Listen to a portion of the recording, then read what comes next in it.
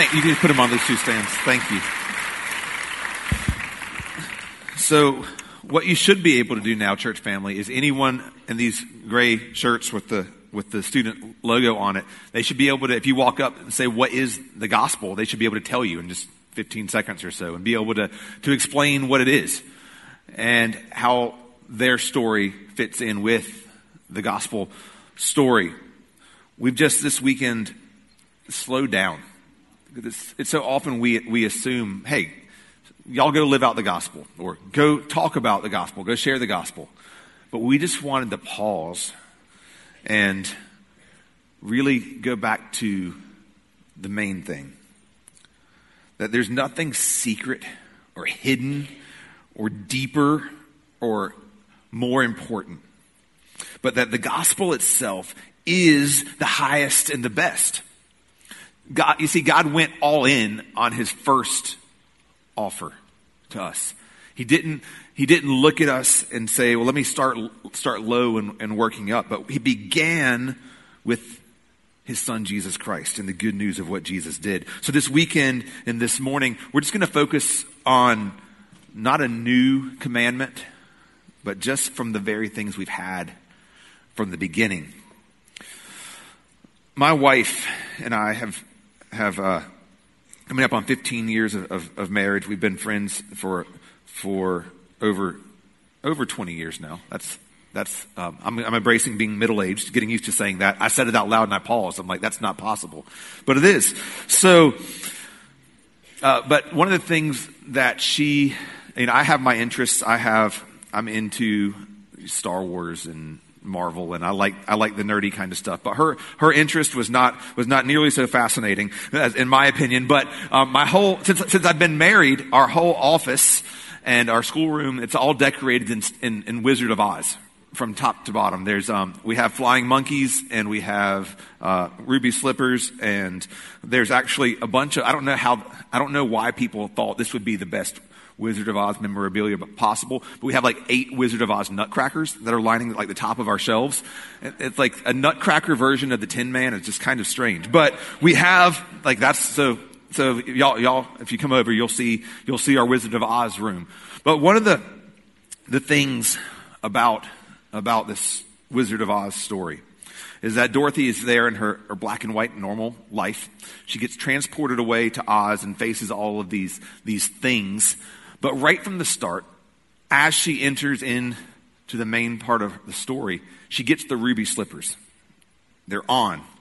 They're there the whole time. The very thing that she got as soon as she entered into the story, she put them on, and they were the key to the whole thing along the way anyway. She just didn't realize it. She thought, I need to go do this and do that and be all over the place, but the answer was right there, right under her feet the whole time. She just had to realize what she already had. And that's what we're going to look at this morning from 1 Corinthians 15. It's going to look at the thing that we start with if we are a church of Jesus Christ. If we have an individual relationship with Jesus Christ, we're going to start right with the heart of things. So 1 Corinthians chapter 15, verse 1. Now I would remind you, brothers, of the gospel. He just says, remember the gospel. In this letter, Paul has talked about all sorts of things. He's talked about divisions in the church, sexual sin, lawsuits, the work of the Holy Spirit, principles for marriage, how to conduct a worship service, personal rights and freedom. How do you eat food that's been sacrificed to idols, or do you not? He's talked through all sorts of different practical issues. And this letter is the second of at least 4 letters that we know of that Paul wrote to this particular church. And he also visited them repeatedly in person. So this is a place that he knows well, he communicates with often, and he says to them at the end of talking about all of these important issues, remember, I remind you, brothers and sisters, of the gospel. This is like if we were right before Super Bowl Sunday, and you go back to the old Vince Lombardi speech of this is a football. Or back to my days as a math tutor a long time ago, getting through seminary, and I would teach algebra lessons. So after school, they couldn't get their Algebra 2 stuff. And usually the problem was not that they didn't know how to do algebra. The problem was basic multiplication. Like, what's 7 times 8? And then they'd miss the whole algebra problem. So it's like, this is a football. This is your multiplication tables. Just the very basic, simple things are what we take for granted and skip over. And then it throws us off. But if Paul were writing to us today, I think he'd look at us and say, we've got students serving others. We've got VBS plans ramping up. You can sign up starting today for middle schoolers too. You've got mission trips and life journey group Sunday school lessons and finishing a school year and family vacations and maybe the health of someone that you care about. And then the worship songs are different, and do we like them this way or that way, or we have someone new in here and something different, and why is Kevin up here instead of Joe, and all these things. I need volunteer hours, and our brains just jump around all over the place. And Paul says, let me remind you, brothers and sisters, of the gospel. This thing that's just so simple and yet we struggle to define. It's not all the Bible. It's that, but it's more than that. It's not just Jesus' life. It's not just the 4 books that start the New Testament, Matthew, Mark, Luke, and John. It's not just God's love. But the gospel is good news. That's what it means, literally. It just means good news. And the good news is this, that God, our Creator, is perfectly good and holy. And that we people are sinful and rebellious against our Creator. We want to live life the way we want to live life and not His way. And because of that, we've rebelled against the one who made us, designed us, and He is perfectly within His rights and ought to punish us.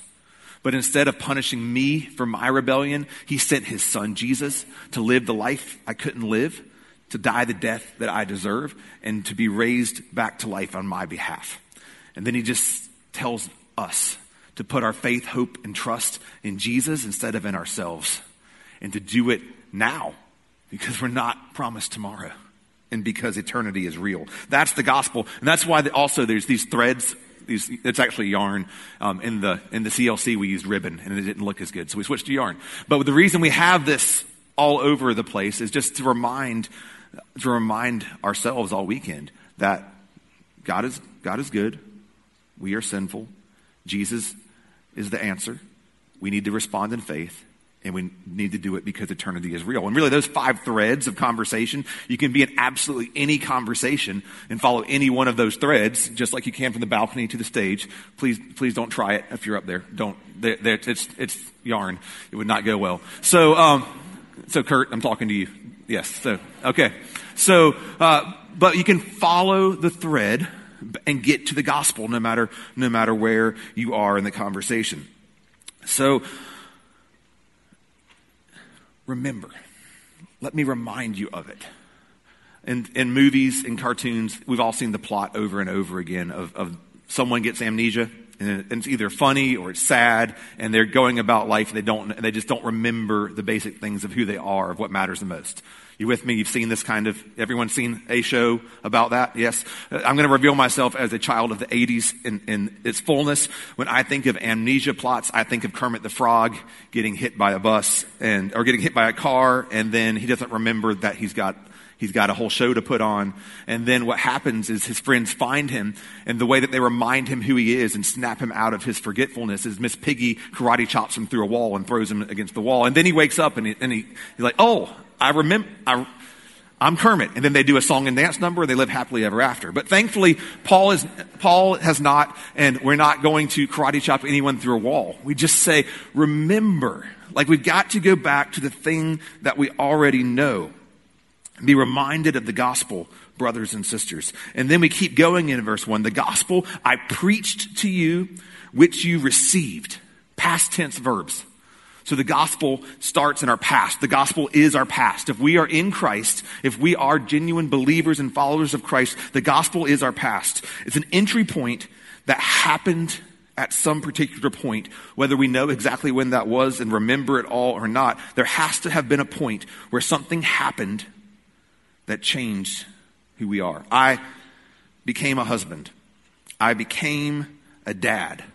I became a believer in Jesus. There's a moment where I walked down in the aisle and put this wedding band on, which won't come off now because sometimes. So it's on, it's secure. So I remember the time that I was in a hospital in Indiana, and I was handed a little baby for the first time, and I became, and the weight of being a dad hit me, and I'd never changed a diaper before, and here I am holding this person, and I was transferred from the domain of darkness into the kingdom of the beloved Son, in whom I have redemption and forgiveness of sins. That is who we are if we are in Christ. It is our past. It's the thing that defines everything else about me.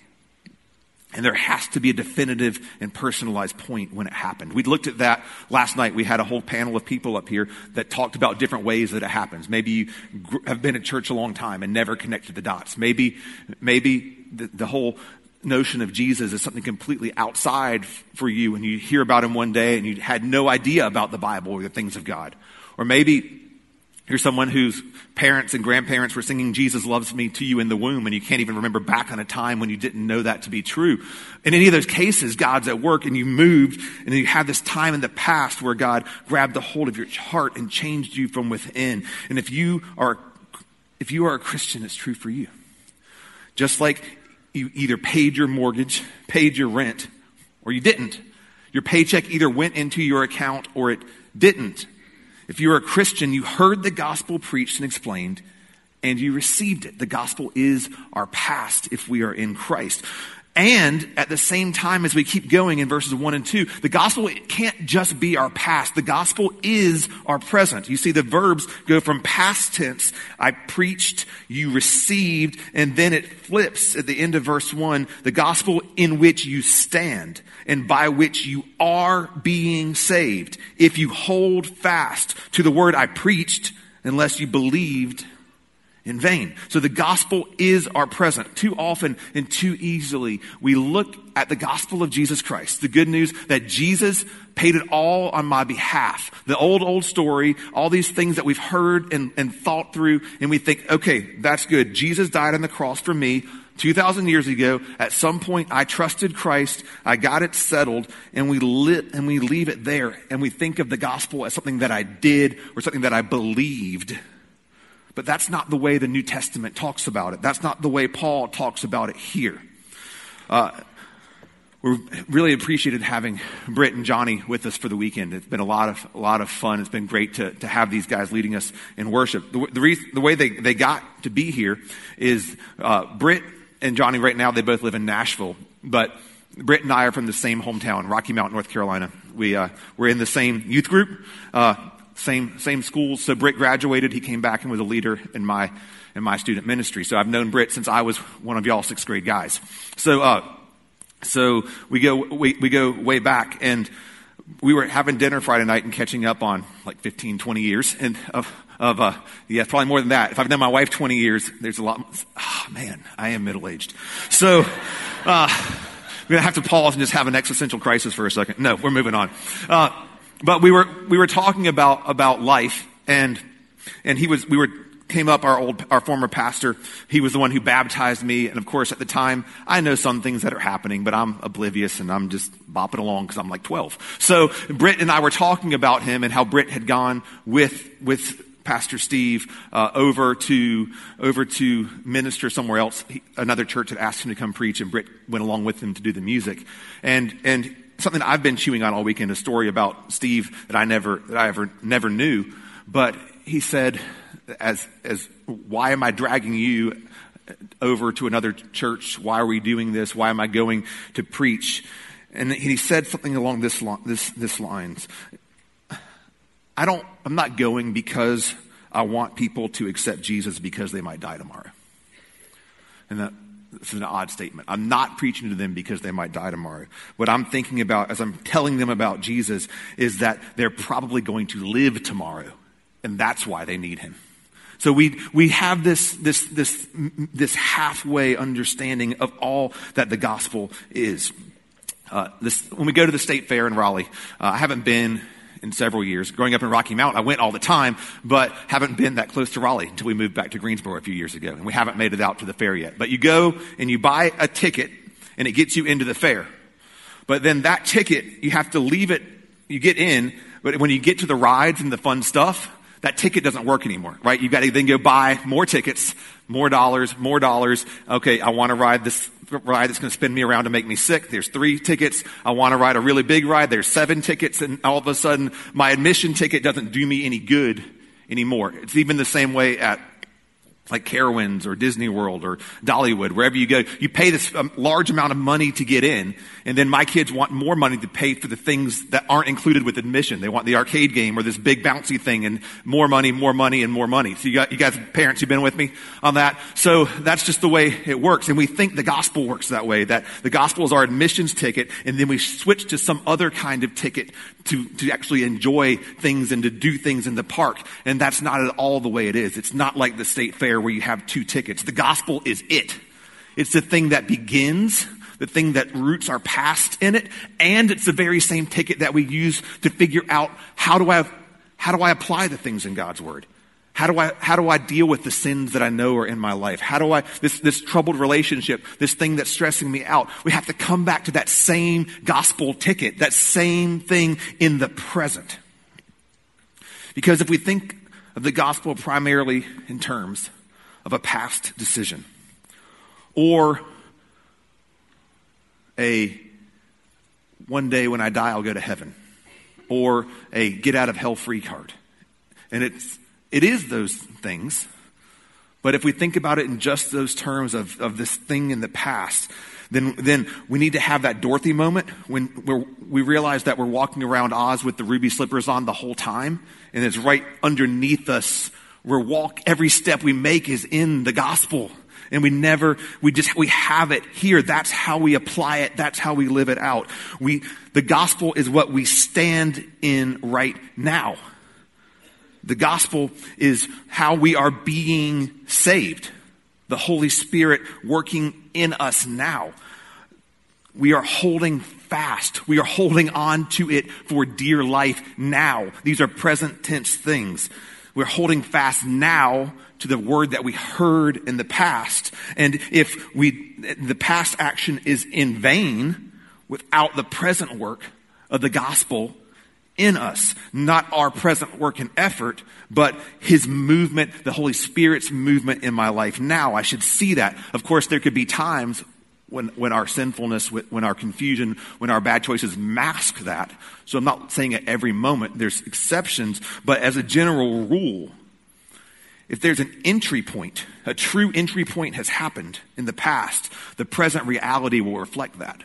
My dad's family is originally from Minnesota. So a few months ago, if I had hopped on an airplane and gone up to visit my cousins and my aunt and uncle up in Minnesota in late January, if I made this entry point into Minnesota, my reality would have been completely different. I know some of y'all are from Michigan. The same kind of thing would have happened. If you show up in Minnesota or Michigan in January, your present reality changes because of your past entry into it. Like you're going to be 0 degrees and piles of snow. That's like, we can't miss it. But we do miss it here. And that's why Paul reminds us that the gospel is of first importance.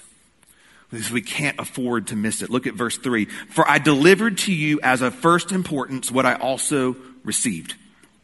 It's the defining event that changes the course of everything else in my story. If it's true that Jesus took the punishment that I deserve on himself, then it changes absolutely everything else in all of reality. Jesus described it as a buried treasure in a field.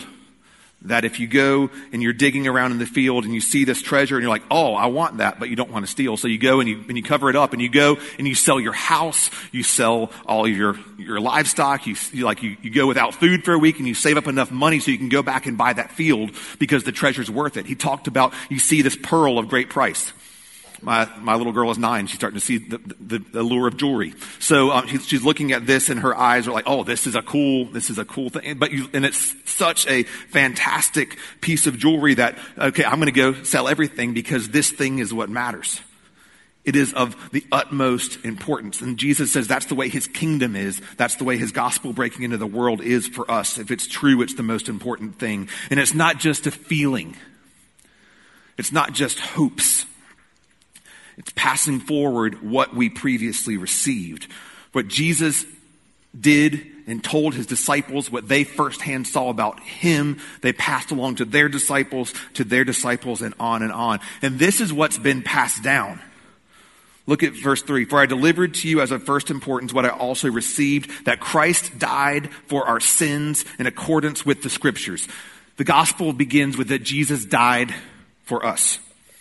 That means the good news, the fundamental, most good news of all reality, it starts off and it doesn't cast you and I in a very good light.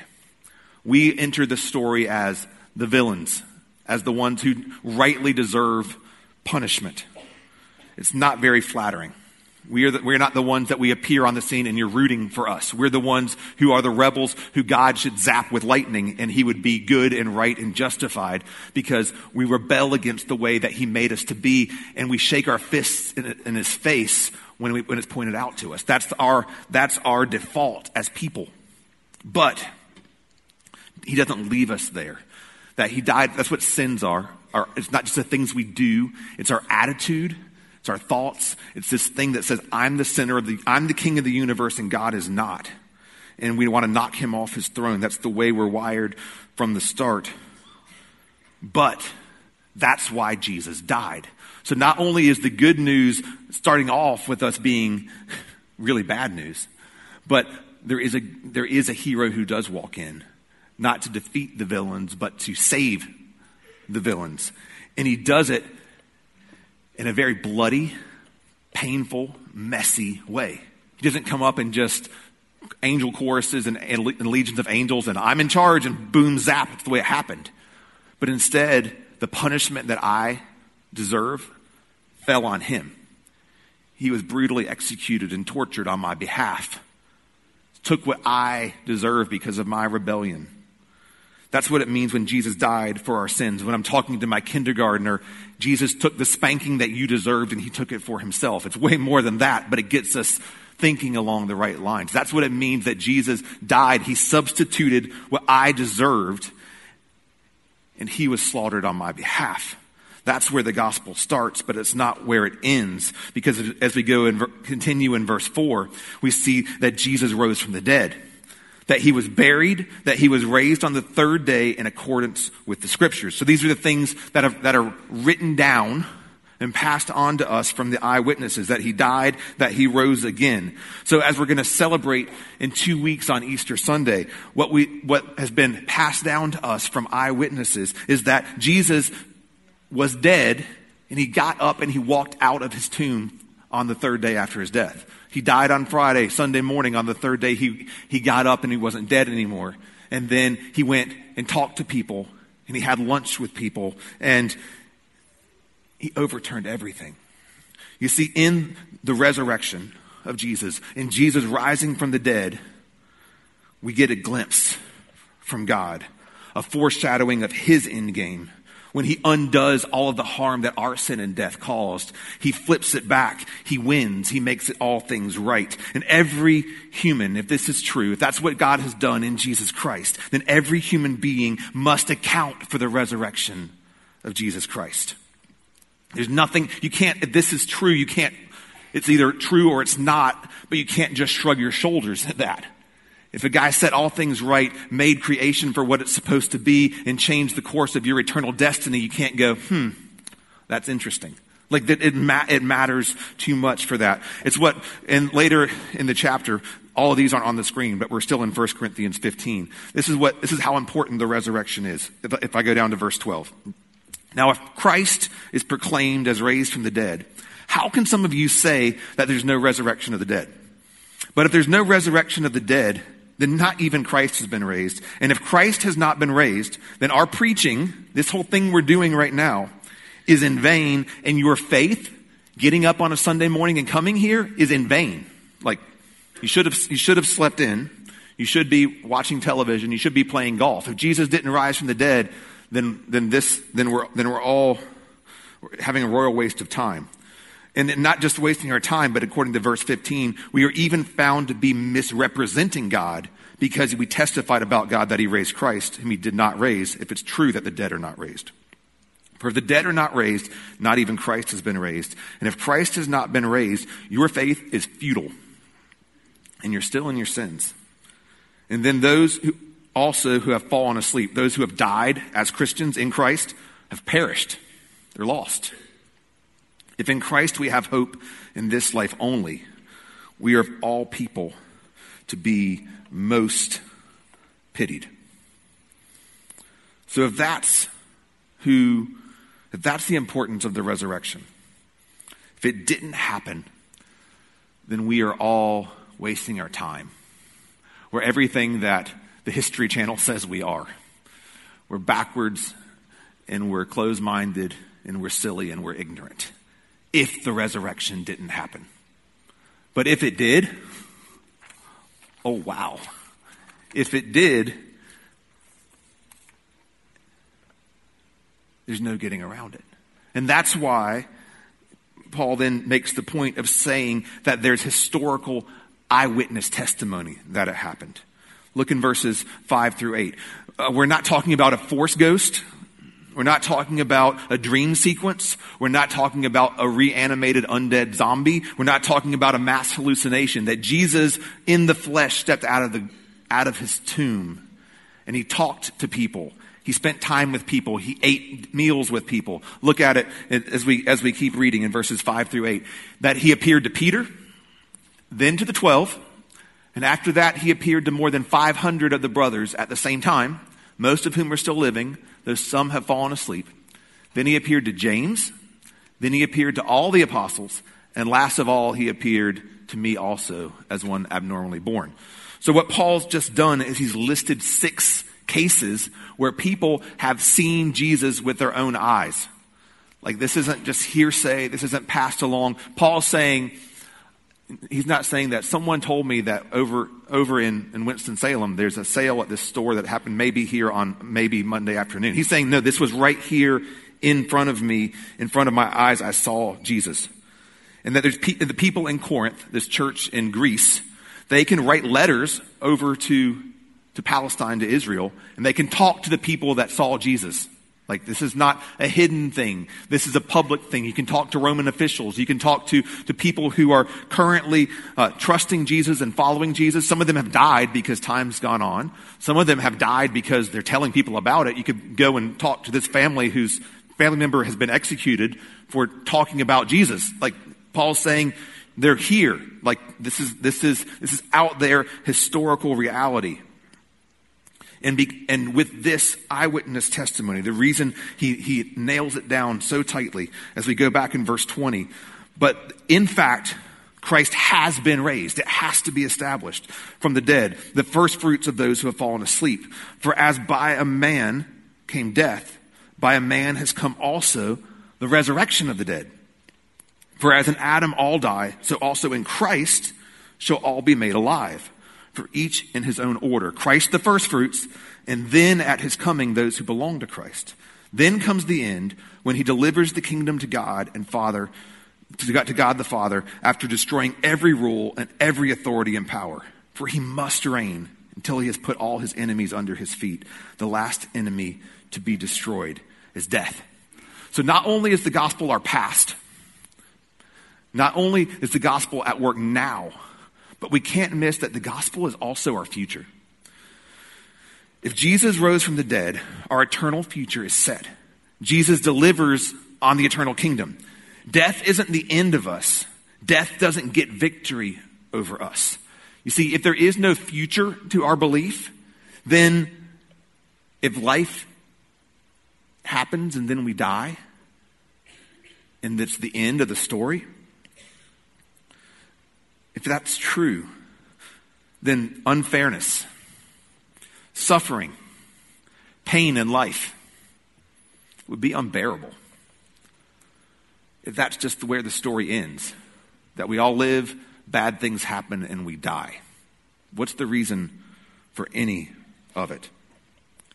But according to verse 52, as I told you, the whole rest of the chapter talks about the future. According to verse 52, a trumpet will sound, and the dead will be raised imperishable, and we will be changed. For this perishable body must put on the imperishable, and this mortal body must put on immortality. Then the perishable puts on the imperishable, and the mortal puts on the immortal. Then shall come to pass the saying that's written, death is swallowed up in victory. O death, where is your victory? O death, where is your sting? If we look at our lives, just the fact that, and I think we have to fight and remind ourselves of this in our busy world and in our busy lives, that our minds and our hearts we have to fight them to focus on believing that Jesus Christ is returning in the flesh to judge the living and the dead and to make all things right. Because if we don't have that perspective, it would be like judging, if we judge God's grace and victory in my life now, apart from that eternal section. That when we've been there 10,000 years, when we're reigning with him forever, when on and on and on, we are there with no more tears and no more suffering. If we don't have that part of the story, it's like judging the Marvel movies based on the end of Avengers 3, instead of seeing what's going to happen in 3 weeks with the end of the story. Like it doesn't make sense. We've stopped in the wrong place. We have to know that there's more coming. And we can't miss that the gospel is about something that happens after we die. It's so easy, like I said, especially I think for the younger generation. Like, I'm going to put myself back in that, for middle age, back down with y'all on that. That the thing that we're going to get to heaven one day, the thing that Jesus is going to come back, that's so easy when you're in second period, or when you're having a really bad day, or when you get bad news. Our minds and our hearts just don't go there.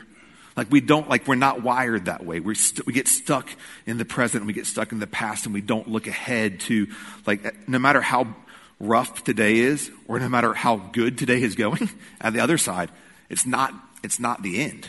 We've got to have that future point looking ahead. We have a grounded faith in the historic gospel. A faith that is the assurance of things hoped for, the conviction of things that aren't seen. And we're still in the middle of the story. There's much more to come.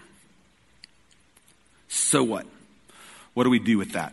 If this is the gospel, the crown jewel of all creation, the most glorious and amazing and hopeful thing possible, what do we do with that? We look at it and go, okay, yes, it's our past, present, and future. Jesus died. Jesus rose from the grave. What do we do with that? Why are we looking at it other than an encourager, other than a reminder? How do we process it? Because if you're like me, your tendency is to go, oh, wow, okay, that's the case. I need to get back on it. I need to jump in. I need to get my life in order. I need to start moving things around. I need to start changing my priorities. I need to do. But that's not what Paul calls us to. That's not what the Holy Spirit calls us to when we go back to verse 10. But by the grace of God, I am what I am, and his grace toward me was not in vain. On the contrary, I worked harder than any of them, though it wasn't I, but the grace of God that's with me. So when we're faced with this image, this picture, this reminder of the gospel, all we can do is put our faith and trust in Jesus. That's what he calls us to do. If you're here this morning and you're far from Christ and you've never trusted him before, then he's saying put your trust in Jesus. If you've faithfully walked with Jesus and everything is going well in your life right now and you're praising him and it's everything you've ever dreamed, put your trust in Jesus. If you're a believer who's struggling with doubt or fear or consequences or whatever or hardship, put your trust in Jesus. It's the same response to the same gospel. See, our eternal destiny and our present hope depend on where we place our faith and trust in what God has said about what he's done. If it's true, it changes everything. If it's true, then this is our there's no place like home moment. And if we're judging what faith is, what Christianity is, God's faithfulness, his action by any other standard than what he's given us in his son Jesus already, then we're missing it. So we're going to respond now through another song. And Britt and Johnny are going to come back up. And we're going to use this time. Pastors will be available and deacons will be available at the front. If you have never trusted Jesus personally, if your story in Jesus needs to start today, if you need to take that gospel truth that we've talked about and you need to apply it to yourself, then do that this morning. Don't leave this room. Don't leave this weekend, students, and get so close to connecting the dots and then letting busyness snatch you away. We're not promised tomorrow. We are promised his grace and his faithfulness right now if you receive it. So we're going to use this last song. In student ministry, we usually just do the whole song. So we're not gonna end it short. We're gonna just have a time of worship. So if you need someone to pray with, if you need to pray at the front, it's open. Any of us would love to talk with you. If you just need to listen and let these words wash over you, if you need to sing your heart out, whatever it is. But if this is what God has done for us, let us respond by giving him the praise that he is due, and that we'll be giving him for all time if we're with him. So right now, if you would stand, we're going to just worship Jesus together. We're available at the front. Who am I